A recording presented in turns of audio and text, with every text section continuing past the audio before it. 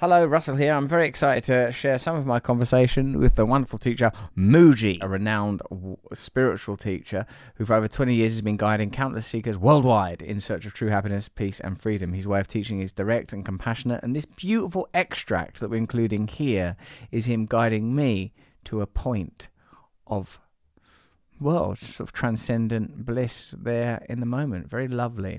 Check out mooji.org to learn more. It's mooji.org. I'm an avid follower of his work and teaching. He's magnificent. You can listen to more episodes of Under the Skin only on Luminary, a subscription podcast network with original shows from your favourite creators. You can get a subscription for as little as $2.99 a month with their annual plan, plus a 7-day free trial. And I can't recommend it fiercely, passionately, evangelically enough, because it's a wonderful platform. They provide a wonderful place for me to do my content ads-free, and also Karamo, Lena Dunham. Why are you looking like that, Jen? You think I always say the same people? No. Rainn Wilson, Reza Aslan. Do you think I say the same people? Is that what you're thinking? Trying to achieve equality with the annihilation of category is not a successful route. Yes, that's exactly right. We're in this era where it turns out we were never the boss. It doesn't look like an ideology. What's beneath the surface of people we admire, of the ideas that define our time, the history we are told? And welcome to Russell Brand. Under the Skin. Will you please do a guided experience for us, Mooji? Okay. Because you, at the beginning, thank you. At the beginning, you were kind of doing it naturally, and I have many questions to ask you. What is your practice? Are you continually trying to stay in this state of awareness as opposed to doing structured meditation? I have all of these questions, all of these inquiries, but really I think I want to experience. Okay, let's do this, and then you can ask me those questions if they're still alive afterwards. Thank you. Yeah, let's try. Let's look at that, and I would invite your listeners and so on to participate, because it's a very gentle exercise, I could see, and available for any and everyone. You see, so a very simple and immediate way.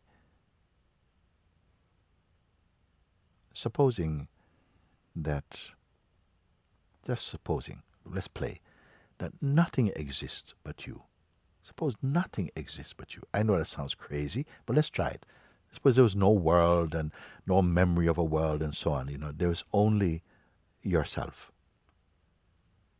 So that the attention did not have anything to go out towards and to talk about this and to talk about something from yesterday or some future. There's only your being. I'm really having a big shot at this one, because there was a slower procedure, a slower way of tackling this. But let's go straight into that. That you're only here.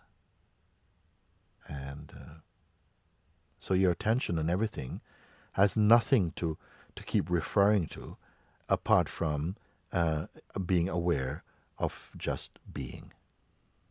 You're just here. Okay.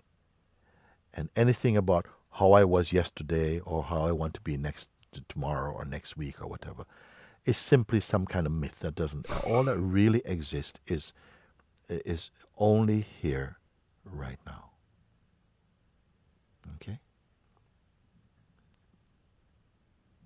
Let's suppose that you could leave aside for a moment every idea you have about who you are. Just for a moment, just this short time we're going to spend now, as you've invited me to. Just leave every description about yourself, your self-image and so on. Just leave it aside for a moment. Let's say we're not going to ask you to destroy that. No. Just leave it aside. And then when the exercise is finished, we can reclaim whatever it is that you're leaving aside for the moment. But really be earnest about it and just say, whatever it is about myself, such as what I've done in my life, and I've been meditating for so many years. Let's just not include that in this present moment. And whatever I may want from something called a future, like how I would like to see the world and so on, let's not engage with any thoughts about that. No thoughts about that. And any desire, even for enlightenment or something, any desire at all, let's just leave that aside for the moment. Okay? So the past, your lineage, your background, the person you consider yourself to be, your relationships, and your desires or aspirations for a world, all these things you're going to leave. Just be empty of them. Empty. And genuinely participate in this exercise. So empty beyond even the idea or concept of emptiness, meaning not holding on to anything at all. Let's imagine if everything that you have learned or you believe or think was somehow could be taken out. If everything could be taken out, and everything is taken out, there will remain here, whatever it is that this is, something that cannot be taken away. It's just here. It's not an object, it cannot be removed. Take everything that you have learned, everything that you have experienced, everything that you could desire, just take it out, remove, if it were taken out. So you're totally empty of any content, memory, past, present, future, desire, even for enlightenment. And you're simply here. You are aware that what I'm calling you now, even your personality, the sense of personhood, your rights, your whatever self-descriptions, everything you will suspend for a while. Leave it aside for now. And I'm asking you to do this so that I could just ask you just a few questions, which are yes or no answers. Very, very simple. If you have come so far with me, to leave these things aside. That which is here now, which remains, which cannot be taken away, whatever it is. I sometimes just call it the what is, or sometimes I refer to it as just the isness. May I ask you just a few questions? Whatever it is that is here now, you see, is it an object of any form at all? No. No. May I ask if everything could be left aside? Everything. This which cannot be taken out, does it have any shape or form or design at all that's left here? No. No. And what about, could you say that there could be a boundary beyond which this does not exist? You can answer this. No. Did you say no? There's not a boundary beyond which this does not exist.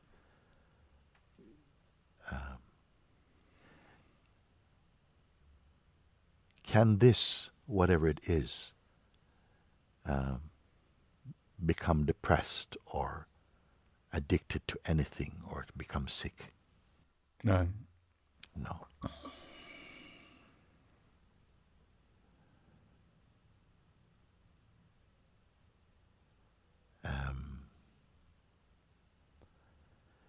Can it be for or against anyone? Can it take sides with anyone at all?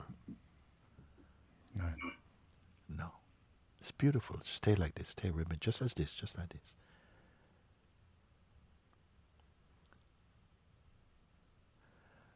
Are you creating this?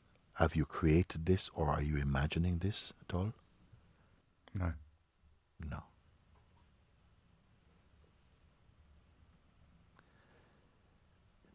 This which is, therefore, having asked you that previous question, can this, whatever it is,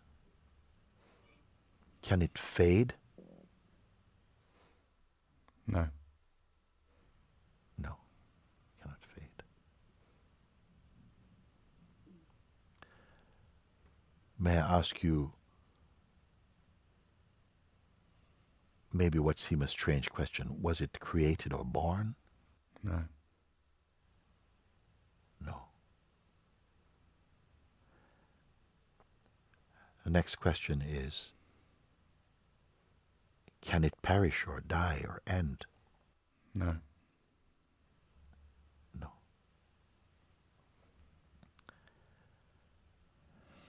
Is it a philosophy? No.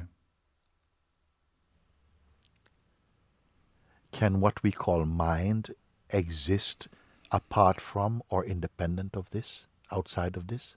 No. No. Let me ask just perhaps one more question.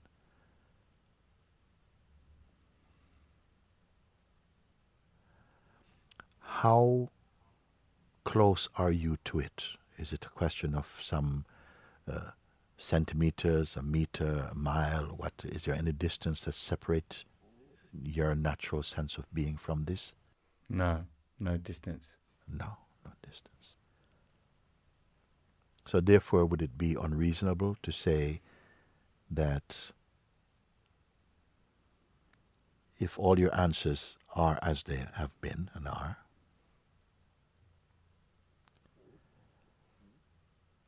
and you did not have to even think about your responses, it seems to me, then could I deduce that all these answers are about you, what you are. Yes. Yes. Uncreated, not merely an object, cannot be sick or depressed or become addicted to anything at all. It cannot fade. That there are no natural boundaries beyond which it ceased to exist. That it is not merely a philosophy or a belief system. That it was not born, that you did not imagine it, and that it cannot die.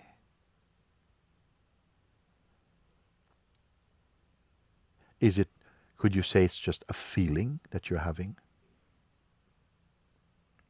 No. No. And then I think I asked you after this, how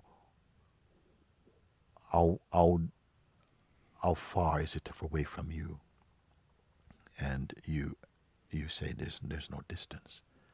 I said, if all these things are so as you have responded, then what you are confirming is your own true self. And that if this conversation should continue in whatever form, will it make a difference to this which is? No.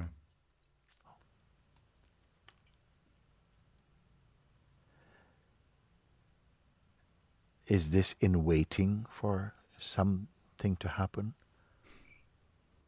No.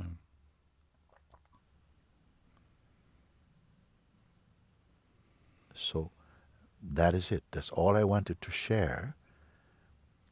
You know, that you could have this direct recognition, and that is here, irrespective of what is playing within the field that we call the mind and person and so on. That you may call it a background. Could we even say it is a background even? And not the foreground. Is it limited in any way at all? No. No.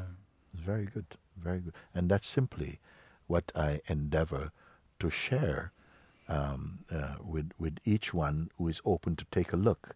And as rightly promised, that after the exercise is complete, we may go back and pick up the usual stuff that I asked you to leave outside. I mean, it was not a trick. Of course, we can go back and even if we don't go back to claim them, this play, these things, these characteristics or whatever, they will keep coming, somehow appearing in a space we call the mind. It will come, but can they push this out of the way, or are they merely happenings inside the immensity of this non-happening space? And I am saying that this is what the Buddhas of the world, Christ, and all the great masters, or not recognized to be great, whoever have come to that recognition, that's the first stage. Thereafter, one would be so impacted upon by this inner seeing that you would want to continue marinating your attention in this, you see. And I'm not asking anyone to stop smoking and stop going out and having a good time, and it's got nothing to do with that. That can be, if that's what life wants to do, to play and so on, it can only be a play that arises in this and ends in this, or whatever happens in that. But can this itself end or be affected by the actions of the body, mind, or sense of person, you see?